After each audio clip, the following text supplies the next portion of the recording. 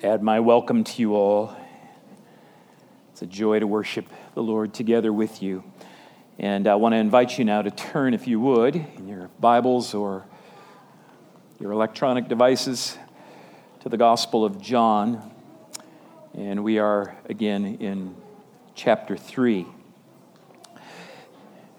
The missional community that I belong to recently took the time to rehearse telling our personal testimonies of turning and following Jesus in 15 seconds, a little tool that we have promoted to you. And so, for example, there was a time in my life when I was self-righteous and self-absorbed, but then Jesus forgave me of my sins, and I made a commitment to follow him, and since then I've become merciful and more mindful of others. That's probably 17 or 18 seconds, actually. But, of course, bearing testimony to Jesus and what he has done in our lives in 20 seconds or less has significant limitations to it. How can anyone adequately explain the vast depths and riches and glorious wisdom of this great salvation in 3 sentences or so? What vocabulary is adequate and yet doesn't sound like you're just speaking gospelish? Nevertheless, despite its limitations, the genius of this little tool is manifold. Since it's so brief, it's gentler. It's less in-your-face confrontational. It's versatile, self-righteous, self-absorbed. I mean, oh my. These are far from a comprehensive description of my brokenness prior to turning to Jesus. Depending on the person with whom I am bearing this brief testimony, I can substitute any number of countless besetting characteristics of my pre-Christ following life. There was a time when I was proud. There was a time in my life when I was a slave to the approval of people. There was a time in my life when I suffered from depression and languished in discontentment. There was a time in my life when my addiction to success was doing untold harm to my marriage. The list goes on and on and on and on. But the point is, I'm the worst sinner that I know. This 15-second tool is also poignant because it keeps Christ at the center. It keeps Jesus' forgiveness and Jesus' lordship joined together. That's so essential. But then Jesus forgave me of my sins, and I made a commitment to follow him. And then it highlights the gospel's functionality. And this is so crucial in terms of the core values of our church. Now I'm merciful. Now I'm mindful of others. Now I am free from the tyranny of pleasing people. Now, because I am joined to Jesus, I'm not like I was. Now, because I'm united to Christ and Christ's life, I am new. This is a brilliant tool, and I commend it to you. And of course, it's only one of many other tools in our bearing testimony toolbox. And I make reference to it here because the focus of John chapter 3, verses 22 to 26, is all about bearing testimony. It's about comparing and contrasting 2 testimonies, and it's ultimately about a testimony that is above all other testimonies. So I invite you now to follow along. I'm going to read John chapter 3, verses 22 to 36.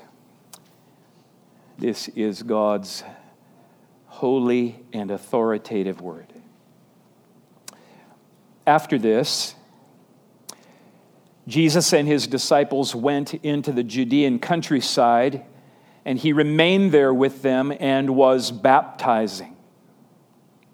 John also was baptizing at Aenon near Salim because water was plentiful there, and people were coming and being baptized, for John had not yet been put in prison.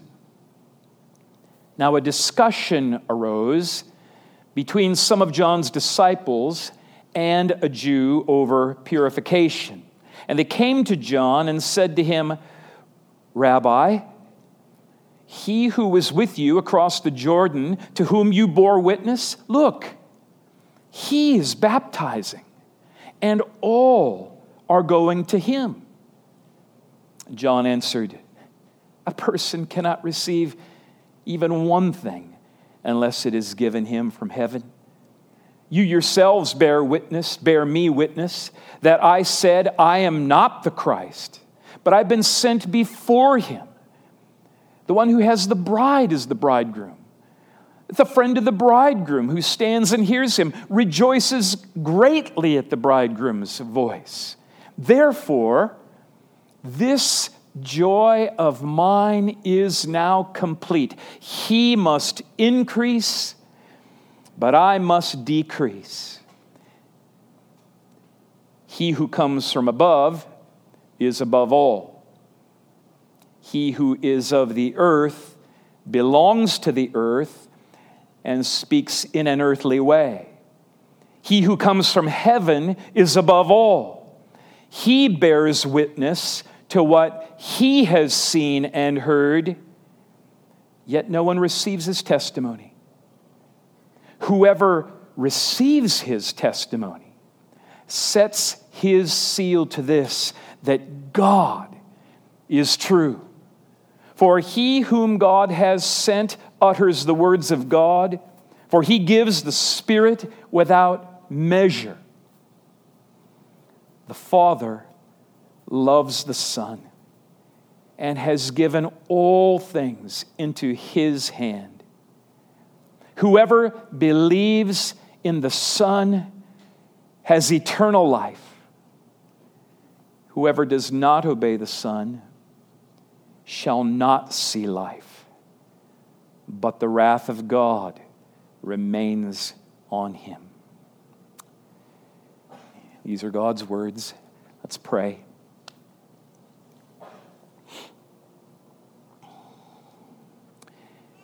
We ask again, O Lord,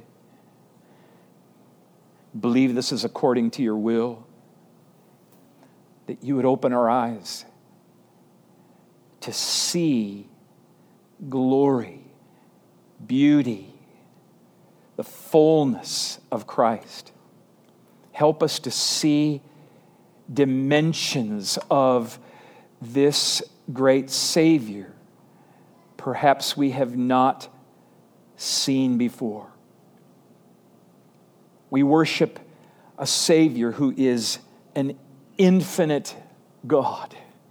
There's more to be discerned and more to be known, more to be experienced, and so open our hearts as well.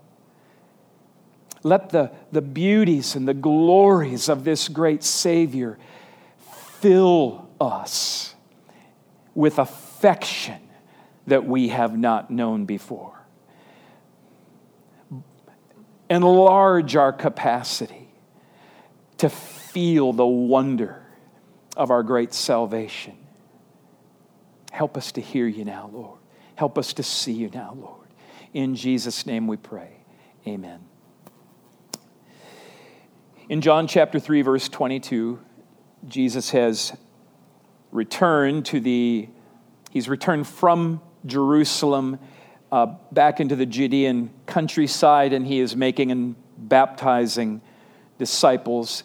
And in verse 23, John the Baptist is also in that same area baptizing people as an expression of their repentance for sin. And what's going on out there at the Jordan River is drawing people's attention. And while it's all going on, a discussion arose. Given the increased attention Jesus is now receiving, discussions were no doubt rising all the time. But one particular discussion prompted the disciples of John the Baptist to come to him and say, this is verse 26, Rabbi, he who is with you across the Jordan, to whom you bore witness, look, he's baptizing, and all are going to him. Now, in that statement, you can kind of feel it, right?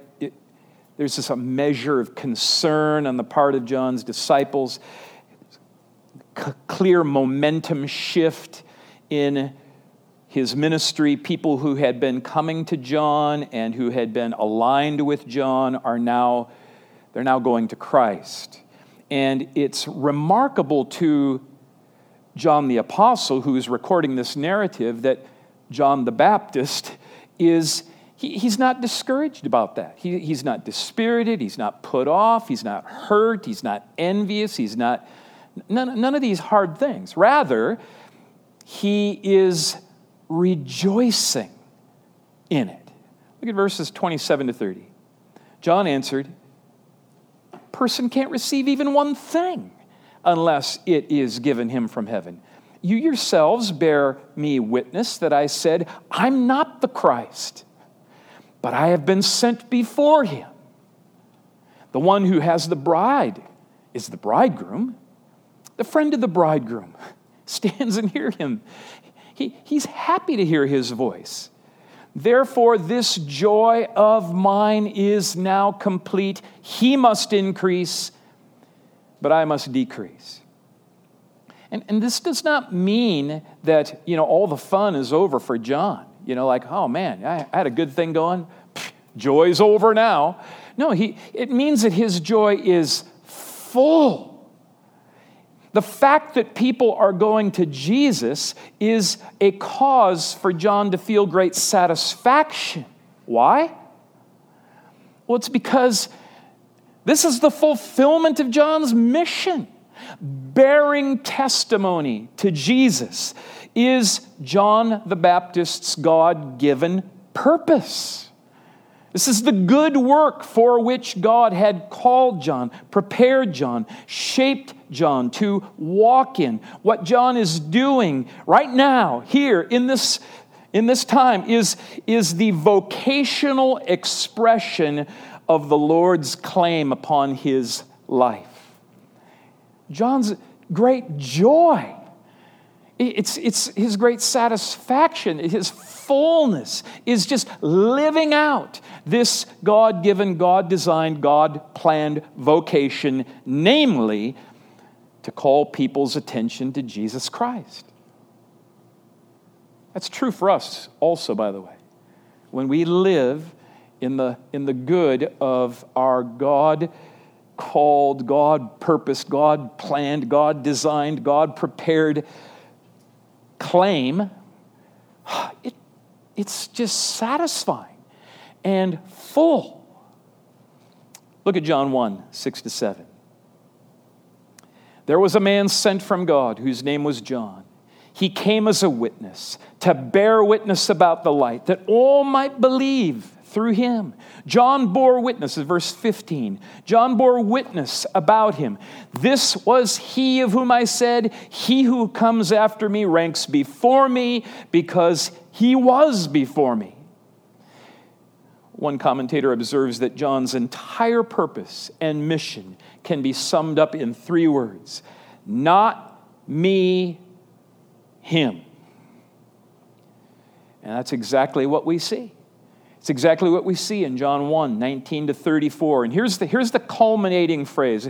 John 1:34, John the Baptist says, I have seen and I have borne witness that this is the Son of God. Now, what I want you to notice is that John the Apostle, who's writing this narrative, he repeats nearly, almost verbatim, the exact same content in John chapter 3, verses 27 to 30. Look at verse 28. Here's a summary statement. You yourselves bear me witness that I said, I'm not the Christ, but I've been sent before him. And the question we must ask is, why? Why does John the Apostle, the author of this narrative, draw attention again? He comes back again here in chapter 3 to something he already and so thoroughly had drawn attention to in chapter 1. Why does he return, repeat? Why does he bring it up again? And here's the reason. John the Apostle wants to get the idea of testimony back into our minds. John means to get this concept, this idea, this practice of someone bearing testimony to something, someone bearing testimony to someone else back into the center of our attention and into the center of the discussion. And it's because he wants to call attention to an even greater testimony than the testimony of John the Baptist. Having reintroduced his readers to John the Baptist's testimony, John the Apostle is now going to compare and contrast John the Baptist's testimony to a greater testimony, a higher testimony, a more authoritative and powerful testimony. Look at verse 31. And pay attention that in verse 31, this is now John the Apostle talking and reflecting and commentating, I believe, on Jesus' testimony to Nicodemus that was recorded in John 3:3-21. So here's John the Apostle writing, "He who comes from above is above all." That's Jesus. "He who is of the earth belongs to the earth and speaks in an earthly way." That's John the Baptist. "He who comes from heaven is above all." That's Jesus.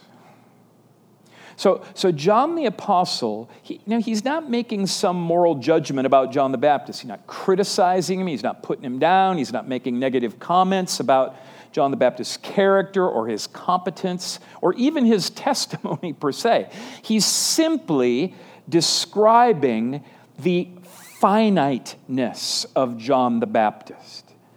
He's describing the limitations of John the Baptist. He's saying, you know what? John the Baptist could not reveal heavenly things. John the Baptist could not baptize with the Holy Spirit. John the Baptist could not offer new birth from above. That's because he who is of the earth belongs to the earth and speaks in an earthly way. But then John the Apostle goes on and he says, "He who comes from heaven is above all." In other words, there are different levels of authoritative testimony. There's a testimony that comes from heaven, a testimony that comes from the ultimate location of authority and truth. It reminds me of my childhood when my mother would say, "You wait till your father gets home," implying that Dad's words had more authority. It's what happens at school when the teacher says, "You go down to the principal's office." That's because the principal has more authority. It's like an email message with a directive from your boss, and then the next day you get another message, but it's from the regional manager. Day after that, you get another message with a directive, and this time it's from the president of the company. It's kind of going up the ladder, so to speak. Whether it's at home or at school or at work, there is always some kind of peak of highest authority, which, no matter which of those categories it may be, home, school, work, et cetera, that authority really only covers a small number of people, relatively speaking, right? It's minuscule compared to the number of all the people in the world. But the authority that we're talking about now in John chapter 3, specifically verse 31, is an authority that is above and it is over all the categories of your life, whether it's parenting or working or whatever it is. This testimony is over everybody who has ever lived. This testimony, this message, this word is from heaven. And it towers over all of life. It towers over everyone's life. This is the highest authority imaginable. This word, this testimony is straight from God, for he who comes from heaven is above all. Look at verse 32. He, this is Jesus now, he bears witness to what he has seen and heard. This is an astonishing verse, because John the Baptist, he bears witness to what he's seen and heard, right? He's seen and heard Christ, and so he bears witness to Christ. But Christ bears witness to what he has seen and heard. And as you can probably imagine, this testimony, what Jesus has seen and heard, cannot be expressed adequately in 15 seconds. Loved ones, just imagine, just try to think of what Jesus has seen and heard. From the beginning, he was with God. He was God. He is God. It's not like Jesus was kind of this, one-time ticket guest into heaven, gets shown around, and now he's bearing witness to everybody to what he's seen and heard on that tour that he got of heaven. No, heaven is Jesus' home. It's been his dwelling place from eternity past. He is the eternal Son, the one-of-a-kind Son. He is very God of very God. He existed before the galaxies were made. He was present and active in the creation of all things, imperfect, infinite, eternal, unison with the mind and purpose of God. He has seen some things. He's heard some things. And all the things that Jesus has seen and heard, he's behind all of those things. He's over all of those things. He's been in all of those things. It's not as if he's some external spectator of what's going on. No, the eternal counsel of the Godhead, God the Father, God the Son, God the Holy Spirit, Jesus has seen and heard it all. Because he's in it. He is essential, and he is central to the authority of it, this testimony that he brings. Loved ones, it is an awesome thing to try to get your head around all that Jesus Christ has seen and heard. John the Baptist's testimony, that's powerful stuff. It is powerful stuff. Jesus himself refers to John the Baptist in John 5:35 as a burning and shining light. John the Baptist has great testimony. But this testimony, the testimony Christ is able to give. Well, let's look at verses 34 to 35. For he whom God has sent utters the words of God. For he gives the Spirit without measure. The Father loves the Son and has given all things into his hand.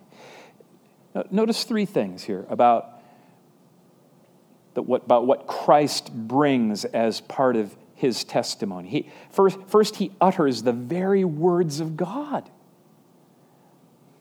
It's God speaking when he speaks. Second, he gives the Spirit of God without measure. There's no limit, unlike all the other prophets who gone before who spoke the words of God and they only had a measure, some measure of the Spirit of God. Jesus has the Spirit without measure.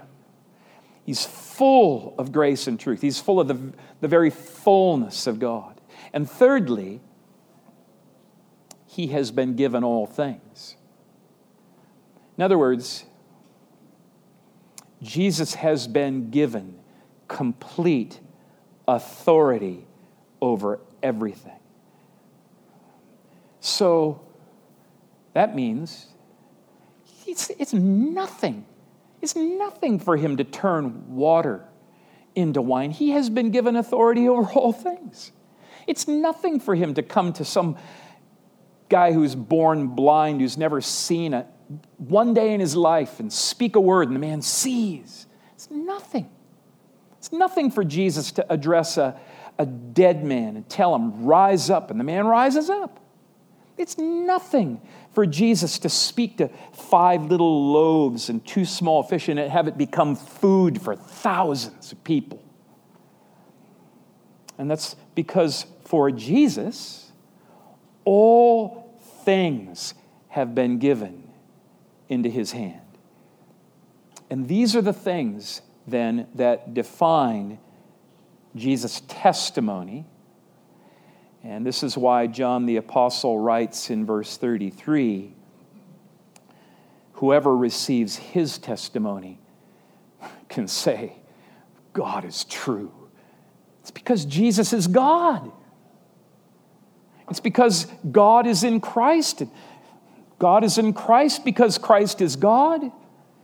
Jesus is so completely God in what he says that everything he says, God says and does. And only what God says and does, that to believe Jesus is to believe God because Jesus is God. That makes sense? That's why back in John chapter 3, verse 11, Jesus says, truly, truly, I say to you, we speak of what we know and bear witness to what we have seen. Who's the we? Who's this we? Well, the we is the Father and the Son and the Holy Spirit. We speak. Jesus is saying, when I speak, we speak. The intimacy and the communion between God the Father, God the Son, God the Holy Spirit, it's incomprehensible. And so he whom God has sent utters the words of God. So when the Son comes speaking, when the Son comes bearing testimony, he comes directly from heaven. And when Jesus speaks, there's no higher testimony. There's no more authoritative testimony. There's no more true testimony. There's no more powerful testimony. And so of all the things there are to believe. What Jesus says is to be believed. Of all the things to believe what Jesus is saying. Why? Listen carefully. We need to get this. This is the burden of this passage. Why is it so important to believe Jesus' testimony? One, what Jesus says is the most authoritative testimony. It's the most trustworthy testimony. It's the highest, heaviest, weightiest, most excellent testimony ever spoken. So crucial this needs to land on us, and we remember this. It's because, we live in this, we live our lives in this world that is just so inundated with words and messages and testimonies, and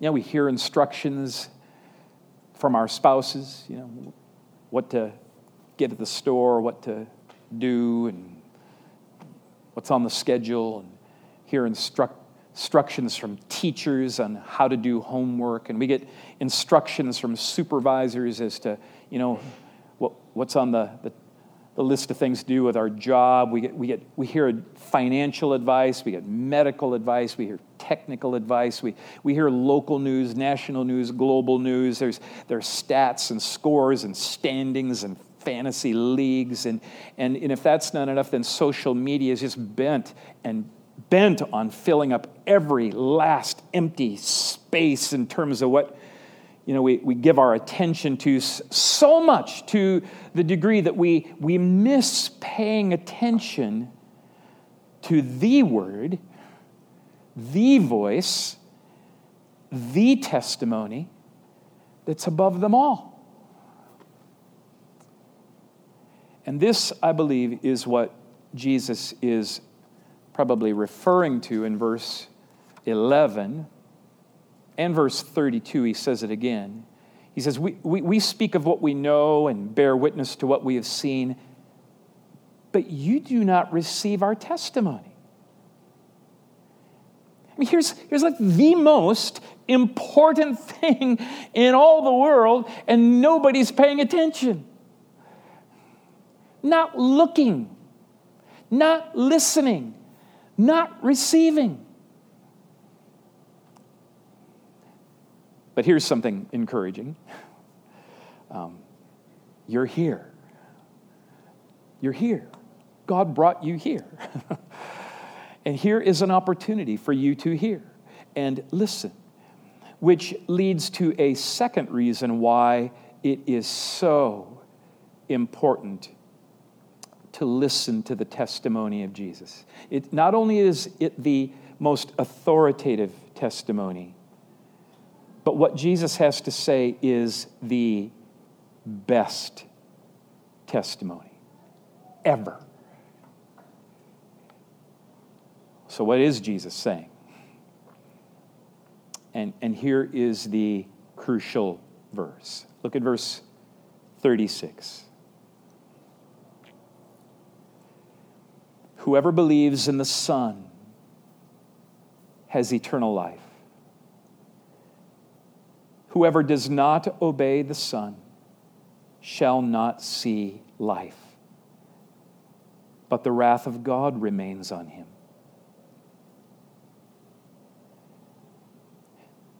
We already heard Jesus say this once in verse 16. God so loved the world that he gave his only Son, that whoever believes in him should not perish but have eternal life. John already pointed our attention to it in chapter 1, verse 4. In him, in Jesus, was life. We're going to hear Jesus say it again and again, and John say it again and again and again throughout this gospel. John 5:24. Whoever hears my word and believes in him who sent me has eternal life.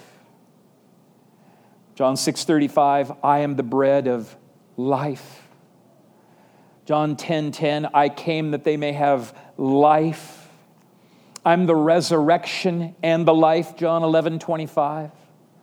John 14:6, I am the way, the truth, and the life.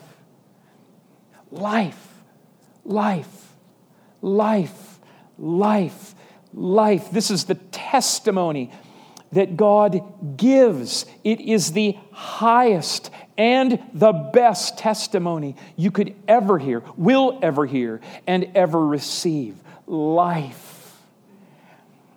And it comes to us in Christ. And since it is the greatest news, the greatest testimony, the most authoritative testimony, then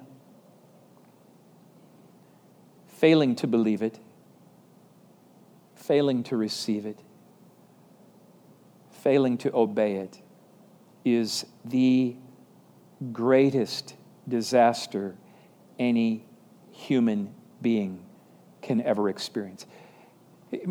Just think of the logic of it. If something is the highest, it's the greatest, most valuable, most authoritative, most glorious, most wise, most wonderful thing one can hear, then failing to receive it is the most horrible, disastrous thing that could ever be. So, listen carefully. It would be cruel of me, terribly cruel of me not to draw your attention to this. Whoever believes in the Son has life. Whoever does not obey the Son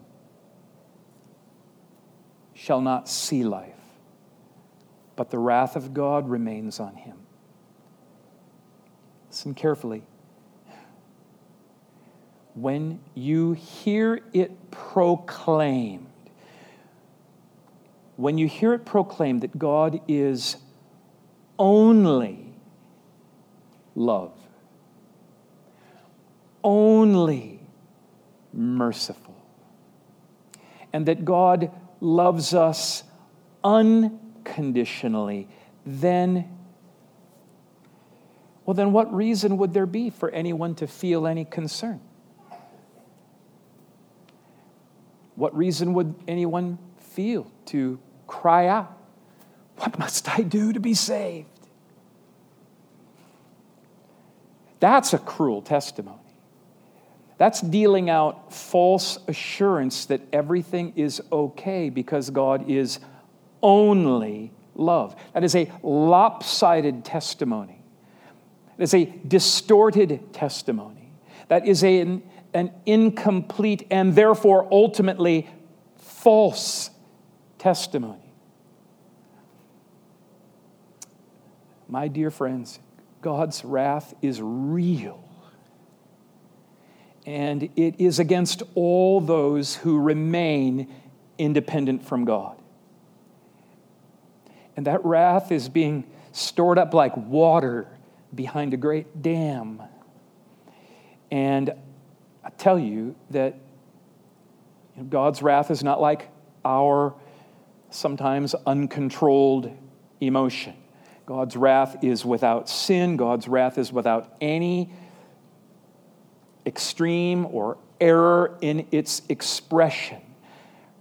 And I tell you that it is already at work in giving people over to the bitter fruit of their evil choices. But loved ones, that's only the faintest foretaste of the wrath which is to come.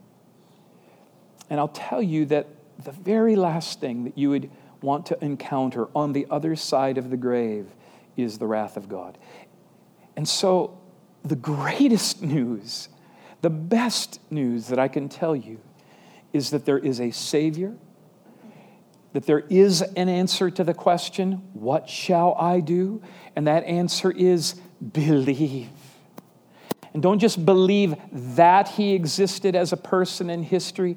You believe in, you put your trust in the Lord Jesus Christ, and you will be saved. The good news that God's word makes so crystal clear is that Jesus came and bore the wrath of God on the cross for us. He was wounded for our transgressions.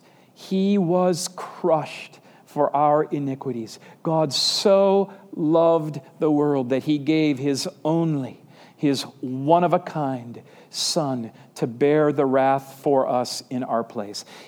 In these simple but profound words, John 3:36, whoever believes in the Son has life. This is the testimony above all other testimonies. This is the testimony that's better than all the other testimonies. Have you heard this? Have you believed this? I mean, maybe you grew up in a Christian home. Maybe you've heard this like over and over and over and over and over again. But there comes a point when you must receive it. Have you heard it? Have you believed it? Have you received it? Maybe you've lived your life on maybe a whole lot more complicated realm, and the testimony that you have heard is, it's either distorted or like some ambient background noise. Have you heard this? Do you hear this? Will you believe what Jesus has said? And maybe you have heard it, and yet you know in your heart that you've never come to that decisive point of turning to Jesus and making a wholehearted commitment to Jesus, to following him. And it doesn't matter what your circumstances are today. The testimony is for you.